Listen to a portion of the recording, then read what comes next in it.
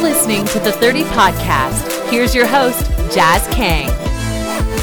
All right, welcome to a new episode. Recording this just after the Lakers' 10-game win streak is snapped. They went down 114-100 to the Mavs at home. Luka Doncic went off. He was one rebound short of a triple-double. We'll get into all that. Don't forget, though, subscribe to the Silver Screen and Roll Podcast Network. We are wherever you get your fix, whether it's iTunes, Spotify, Stitcher, Google Podcasts, you name it, we are there. And, of course, silverscreenandroll.com, where we got you covered for all your Lakers needs. Joining me on this episode, friend of the podcast, he's been on with me several times before, Sportsnet 650 reporter and anchor, and one of my good homies from back home, Marcus Fitzgerald. Marcus, what's going on, my man? Thanks so much for bringing me on, buddy. Let's get to it. I can't wait. All right, so if you missed the game and you're just catching this podcast, the Lakers, everything was looking pretty good at halftime. They were up, I believe, at the break by 3. Yep, that's right. It was 62-59. Ugly third quarter. What ended up happening is the Lakers were scored 35-17 by the Mavericks. Couldn't stop their defense. Couldn't stop a nosebleed. But we'll get into that one later on. But they were also 5-19 from the field. Shot 26%, and that was pretty much the game. Did make a bit of a run at the end of the third quarter, but the Mavericks put a stop to that with some red-hot three-point shooting. Although they only shot 35%, they attempted 49 threes, hit 17 of them. So that was obviously a huge factor in this game as well. Offensive rebounds, they got killed. Lakers gave up 16 boards and just really couldn't recover against the Mavs. They were fast moving the ball. They were fast going around the perimeter and kind of moving and having a lot of motion to their offense. And the Lakers just couldn't keep up on this one. Again, I'm not going to sit here and act like the sky is falling. They're 17-3. Interesting note, though, so far from the season, Lakers 3-3 against teams that are above 500, 14-0 against teams below 500. The Mavericks are now 13-6. What did you take from this loss? Like I said, I'm not going to act like the sky is falling, because if you would have told me before the season that the Lakers are 17-3, 20 games in, I would have been like, you're crazy. But it's been a great start so far. Yeah, I certainly would have said the same thing. And I know people want to complain about the Lakers' strength of schedule through the first month and a bit here, particularly the month of November. But it also shows that they've managed to take care of business. Although, and there's been a lot of chatter about this, the Lakers were a bloodless death machine, Jazz, for about the first 3 weeks. We haven't necessarily seen that, though, in the last 5 or 6 games. And I just feel like that all kind of caught up with them today. I don't know if it's like back end Thanksgiving stuff where they're handling family business, whatever the case might be. And then they come into a Sunday afternoon game, an unusual 1:00 start at Staples Center when the Sunday games usually go around 6 p.m. So there could have been other factors too. But the Lakers, for the most part, particularly in the third quarter, were just sloppy. And you've got an MVP candidate in Luka Doncic, who I was lucky enough to see play in Vancouver. He impressed me in a preseason game with the way that he controlled the game and his intensity. So it doesn't surprise me at all that Luka's off to a fantastic start. Too much Doncic, and I think the Lakers had a few other things on their minds when they just had this incredible month of November where they kind of learned and they realized that they could just hit the switch. They couldn't hit the switch against Dallas, and they've got some good matchups coming up against good teams on the road, and I'm very curious to see how they'll bounce back after getting kind of kicked in the teeth this afternoon at Staples.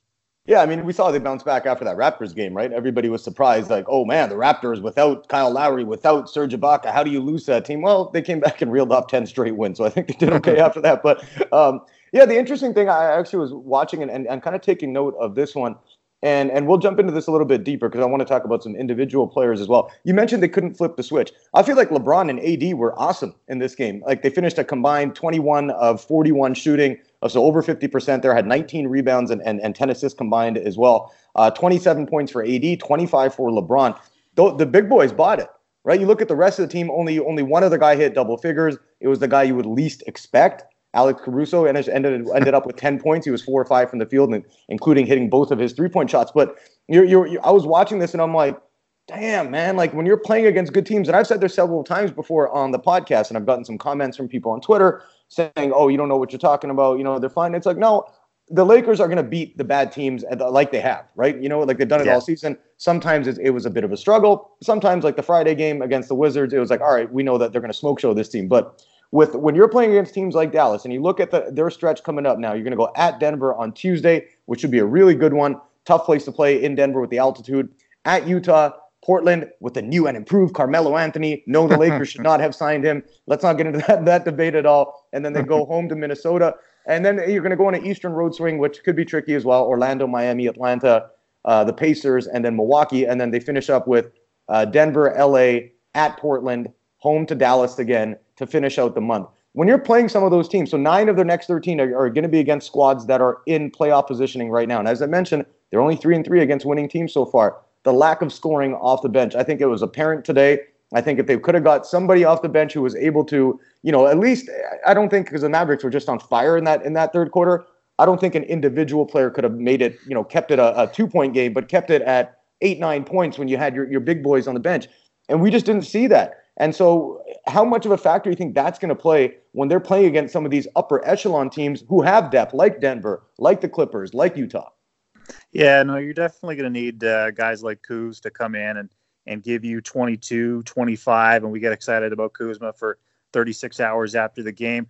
Obviously, we're not going to ask Alex Caruso to score 15, 20 a night, but you're going to need to have, solid performances from Danny Green offensively. You're going to need to see a little bit more from Danny on the offensive side of the ball. KCP, I know that everybody likes to roll on KCP all the time, but you could make an argument that with Avery Bradley going down, he's kind of played his way into this lineup, and he's cemented a legitimate spot in that rotation. You're going to need him to score, 13, 15 points a night. And I also will clarify something, Jazz, when I said, not able to flip the switch earlier, not necessarily talking about offense. I'm talking about defense. Early in the season, that was something that the Lakers could hold their hat, or what's that phrase? I can't even think of it. Hang their hat on. That's what I mean to say.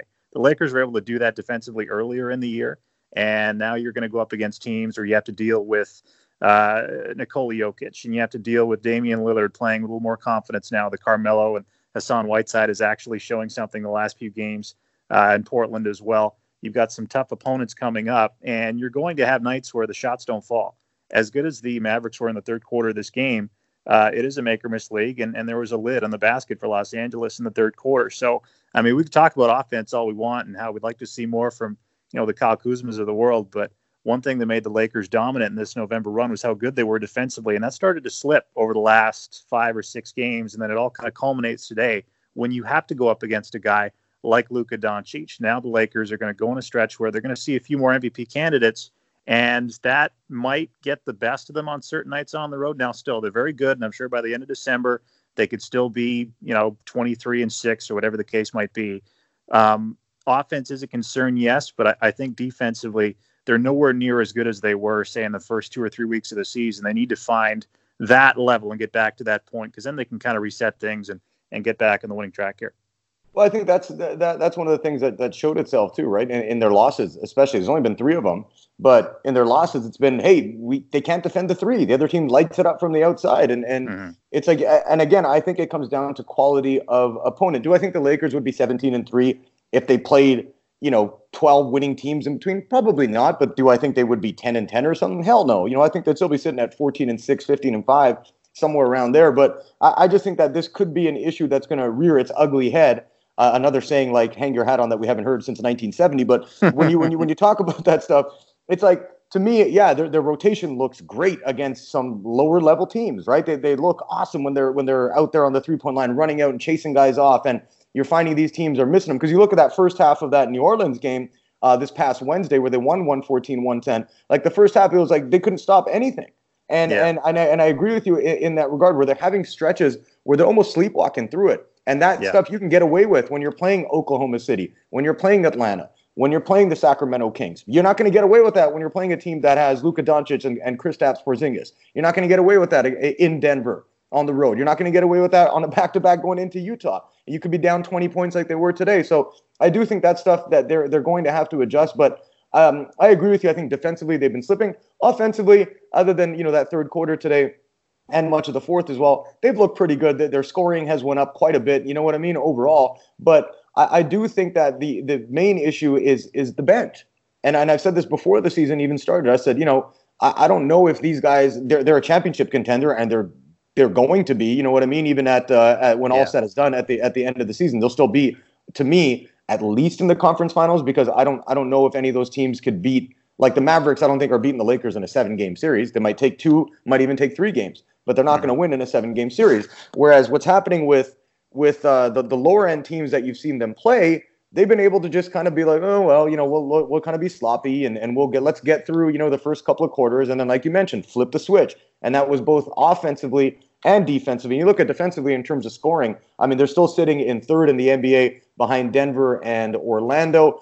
Field goal percentage of Lakers, number one in terms of scoring. But you look at their points per game, they're in the top 10 as well. So things are looking good statistically. But all this stuff is going to start sliding a bit as the schedule gets tougher. And so that's where I've said it as well, that the bench, although it has some nights where you're like, wow, these guys are really, really good. It has some nights that they're completely unnoticeable, right? And that shouldn't be happening when you have certain guys on the team. Like Dwight Howard, he's been very, very good and great even a few games. And then he's been very good a few games. And then he's been, again, invisible on other ones. Rajon Rondo, I thought he looked terrible today. You know what I mean? Like he had 7 assists, but everything slowed down when he had the ball. And they need someone who can either be a ball handler and run that second unit, or they need to find someone who's going to be able to score some points for him. And I just don't think that answer is going to come from within right now. And then you look at the lack of assets and the lack of cap space that they have. How do you think they should go about fixing this problem? Well, that's the issue, right? Because, anytime anybody brings that up, the first answer is Andre Iguodala, but that's not going to happen. So the Lakers have to come up with an actual legitimate, fix. And no, it's not Carmelo Anthony. And you're right, Jazz. They should not have signed Carmelo. Carmelo wasn't going to be the guy to do that.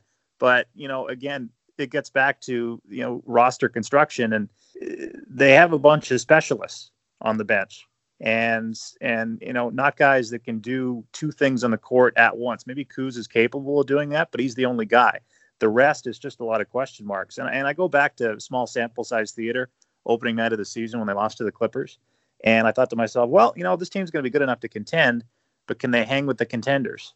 Like the real ass contenders, not these lower teams that they beat up on over the course of November.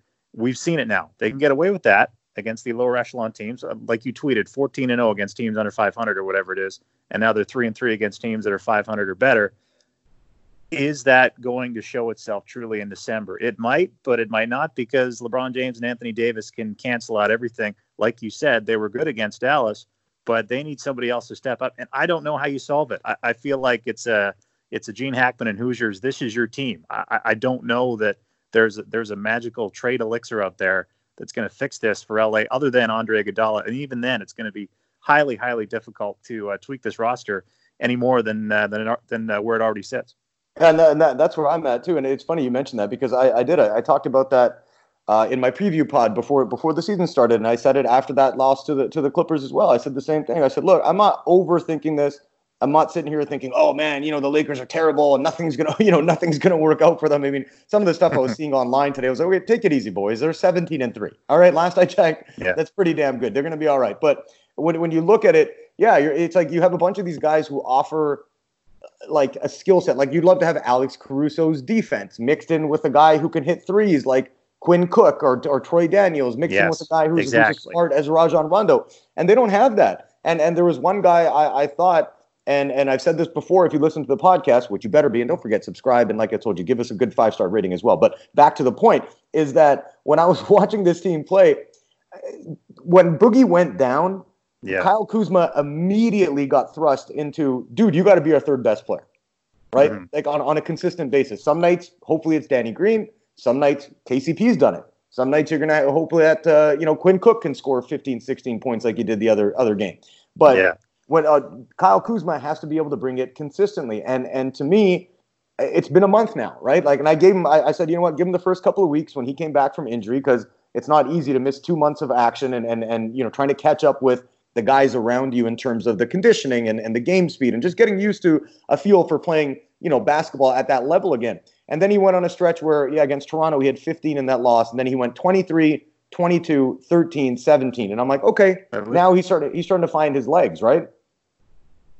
And then what happened after that, now his last few games, like he had 5, 10, 5, 10, 16 in the win against New Orleans, 4 against Washington, fine, whatever, didn't even need him out there. But 4 again today, I just think he's been too up and down. And in order for people had high expectations at Kuz last season. Yeah, I mean, he didn't really meet them. He dealt with some injuries and he had some few good games. But this season, it was like, it wasn't an expectation. It was like, dude, you better do this. Otherwise, our team's going to be in a lot of trouble. Yeah, no, I think I like how we're kind of coming back around and figuring this out. Is when you have a bench full of specialists and you got to try to throw it together like a transformer or something like that. There's going to be nights where, like you said, you're going to get one guy that can give you 15, but what the Lakers don't have is they don't have that consistent guy. And Boogie could have been that guy. And I know that he's coming off a bunch of injuries and he's probably not the same player, but we also know that Boogie once upon a time averaged a 26 and 12 like it was nothing. Like if you want to give Boogie shots, if you want to go to him and ask him to create, he could probably do that for longer spurts than anybody else in the Laker bench could. And I like what you said there, too, about Kyle Kuzma being thrust into something because he still has the DNA of, the baby Lakers in him. It's still in there a little bit. Well, they're not the baby Lakers anymore. This is the LeBron AD. We have to win a championship Lakers. And Kuz has shown at times, flashes, yes, he can contribute.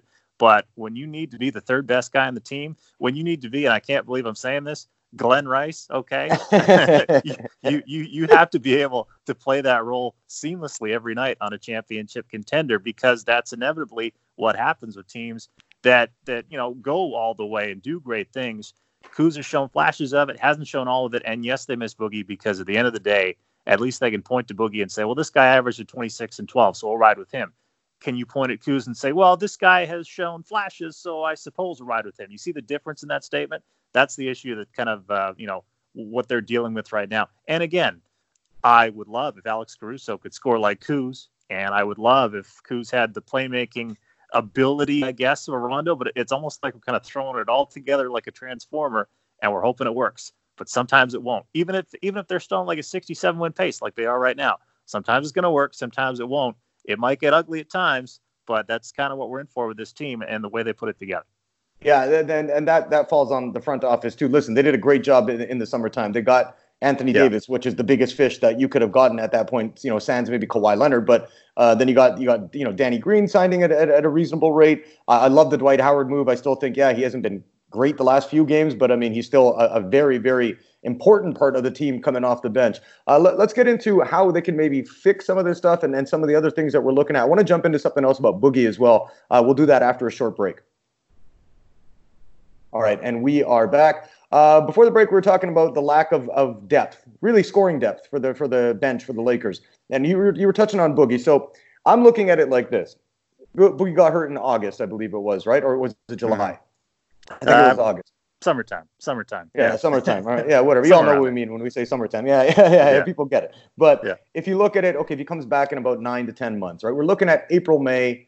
Again, if it's not by the time the finals rolls around, that's probably it, right? But I mean, if you can get him back in the second round, obviously he's not going to be in shape to play 35 minutes, and you're not going to expect him.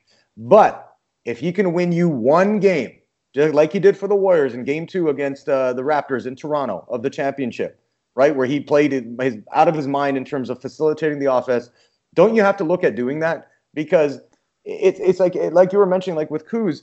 And I had people ask me in the offseason as well, like, oh, would you look at trading him or Kuzma? And then he also had the opposite end where people were tweeting at me saying, Kyle Kuzma is going to light it up this year. Kyle Kuzma, it's like, I don't know. Like, Kuz might be your fourth or fifth option, then you're okay. Because like you were mentioning, okay, let's say they go into a 7-game series against the Clippers, right?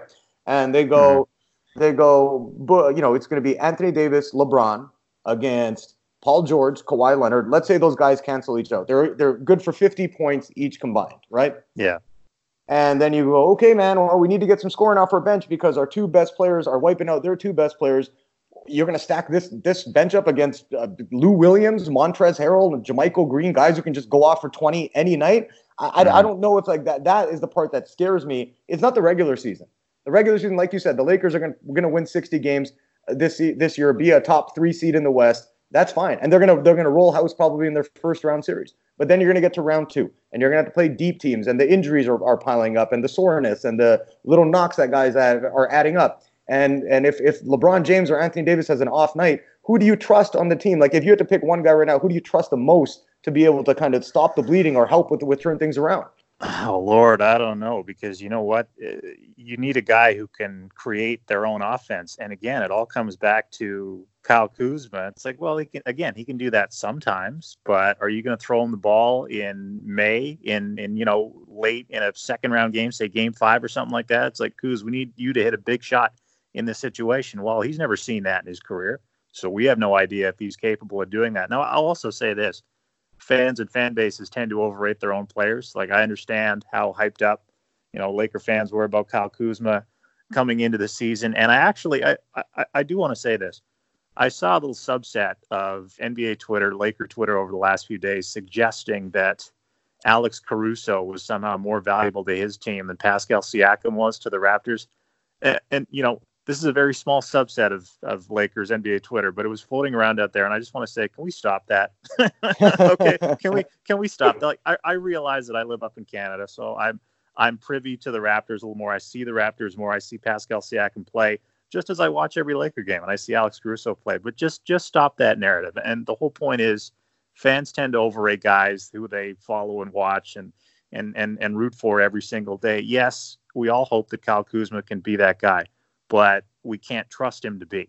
So it's up to him somehow over the course of the regular season to earn that trust, to earn the trust of LeBron James, to earn that trust of Anthony Davis, where they know that they can go to him in a big spot, where Frank Vogel knows that they could turn to him in a big spot. Otherwise, you're playing with fire. It's like, well, maybe we'll put KCP in there and maybe he hits a big shot, or maybe Danny Green can give us a big shot if we kick it to him in the corner and create it for him. So there's lots of flaws in terms of, playoff trust. I realize it's the 1st of December. We're a long ways off from that, but I think at the end of the day, again, this is your team and you're hoping that Kuz can get to that point, but we don't know that he can. Although I like that we're looking at big picture and we're not talking about, moral victories or anything like that with the young kids. He's the last young kid left and he's got to grow up real fast. And again, it's just flashes, right? He's got to put that together on a night in, night out basis. And until he does that, there's always going to be that lingering cloud once they get to the postseason.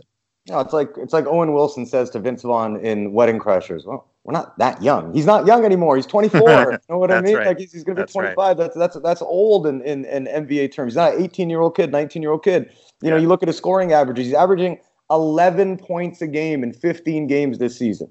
11. That's terrible. Right. I mean, his 3-point shooting a little bit better than last season. It's been decent. He's shooting at 35%. But, they need more out of him if they and again, I'm not saying this. I'm not looking at the Lakers like, oh, they just want to get in the playoffs. And you know what? We're looking at it like, how are they going to win a championship? And some of the flaws they have now are still going to be the flaws that they're going to have come time for February, March, April, where the games are going to start counting a little bit more in the standings, where teams are now more set. They know what you're doing. They know your tendencies. They know what system you're running. And I'm looking at this right now.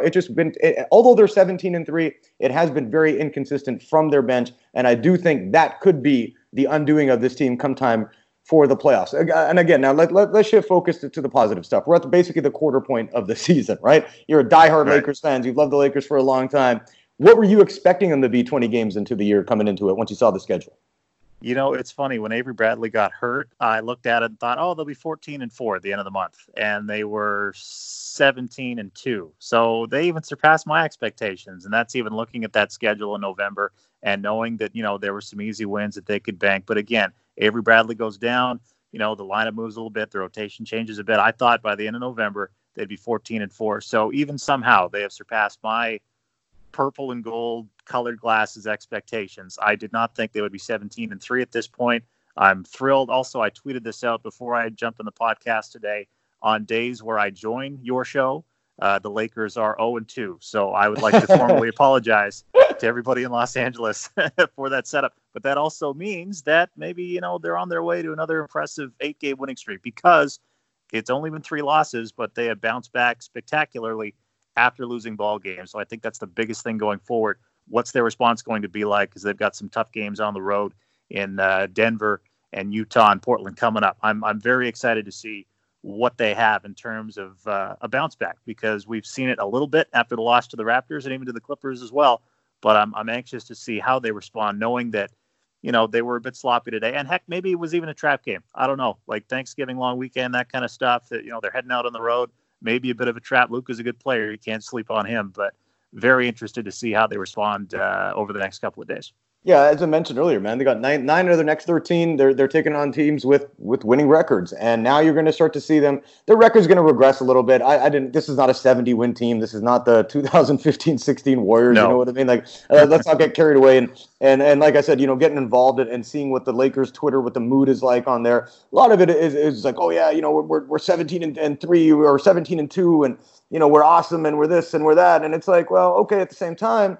You haven't played anyone, and that's what it comes down to. So now we're going to start to see, okay, what is this team really made of? And like you mentioned, they're going to go on the road. They got some big matchups coming up. How are they going to respond to these games and the ones where you're looking at? I told you that stretch, man. They're going to go at Milwaukee on the 19th, home to Denver on the 22nd, and then they play the Clippers on Christmas Day. Like, that's three heavyweight matchups. You know what I mean? And if they come out of that 0-3, then everybody's going to be acting like the sky's falling down. If they come out of that 3-0, everybody's going to be like, plan the parade. You know what I mean? And I think the team is somewhere closer to plan the parade, but it's not that, it's not that far-fetched to say, okay, they're going to be fighting for a 1-3, maybe even a 4 seed if things go bad with the injury front. But I do think that right now the biggest thing I want to see from this team is the capability to be able to hang with the teams like Denver that we're going to see on Tuesday in terms of offensively and how their defense responds. And like you said, you know what? They haven't been as good as they were early in the season,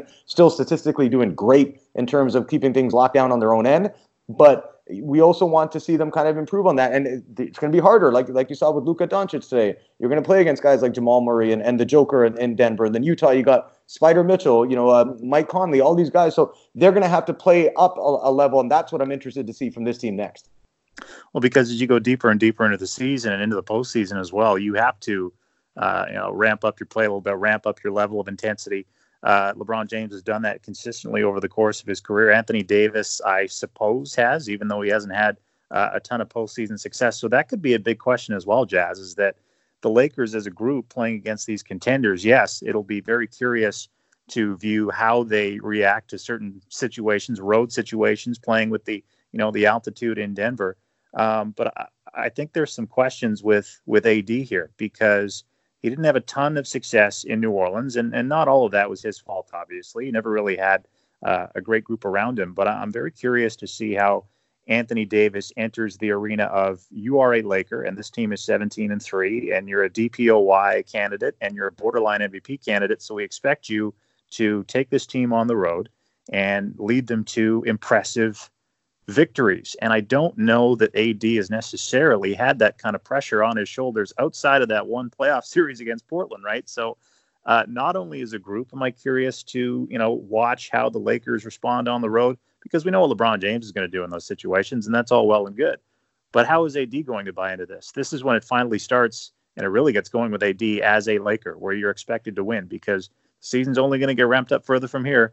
Now you're going on the road. You got to play against some good teams. I'm very excited to witness, hopefully, the rise of AD in a contender for a championship role outside of just, well, you had a great night, but you lost, kind of in New Orleans. I think that's where he needs to make the leap in these games, where he has those nights where it's like, you know what, AD put it on him tonight. He had a great night. AD had like 31-19 and 5 blocks. He needs nights like that against contenders just to remind people, hey, not only am I good, but I'm capable of having those games that make you look twice and make you think about it down the line come playoff time. That's going to be a bit of a focus for him for sure.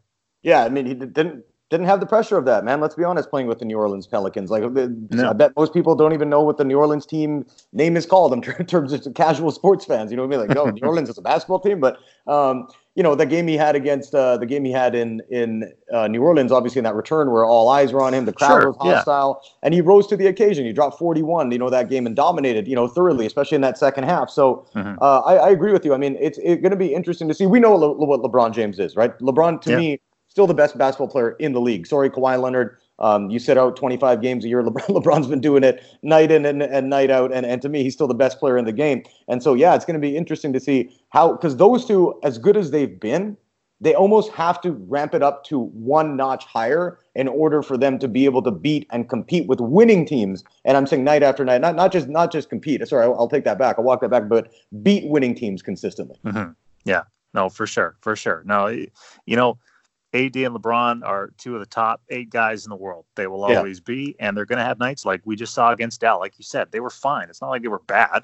It's not like they lost because LeBron and AD were bad. It's just, they needed to have the guys around them step up and play. So that means that, on any given night, not only are LeBron and AD going to have to be themselves, but they're also going to have to elevate a little bit. We know that LeBron can do that. It's whether or not AD can do that on big stages on the road against contenders. Yeah, man. And you know what? This is going to be, for us as media guys and as fans as well, getting to watch this stretch of games for the Lakers coming up here, especially this month. Like I said, most of them are going to be against winning teams. I'm excited because we're going to figure out a lot about the team. I just like watching good basketball. I don't want to watch the Lakers play against teams like, the Washington Wizards and the Atlanta Hawks all the time. It's like, yeah, whatever, man. Go ahead and kill them. You should win by 15 points every night you play those teams. Obviously easier said than done, but now it's like, all right, let's see some of those games where it's going to come down to the wire and you're kind of, you're getting nervous on every possession. That's what I'm getting excited to see now. Well, the real season doesn't start till Christmas Day, right? That's usually how it works in the NBA, and we're getting close to that stretch now that we're past the U.S. Thanksgiving portion of the slate, and now the games can ramp up a little bit. I know the NBA season typically doesn't start till Christmas Day, but we've reached that point now, and the Lakers, and give the Lakers credit. They've banked wins where they can. They're 17-3. They've got some leeway. They've got some leash. But now the competition's going to ramp up, and now we really get to see if they're either a good team or a legitimate championship contender, and that's what makes sports so much fun.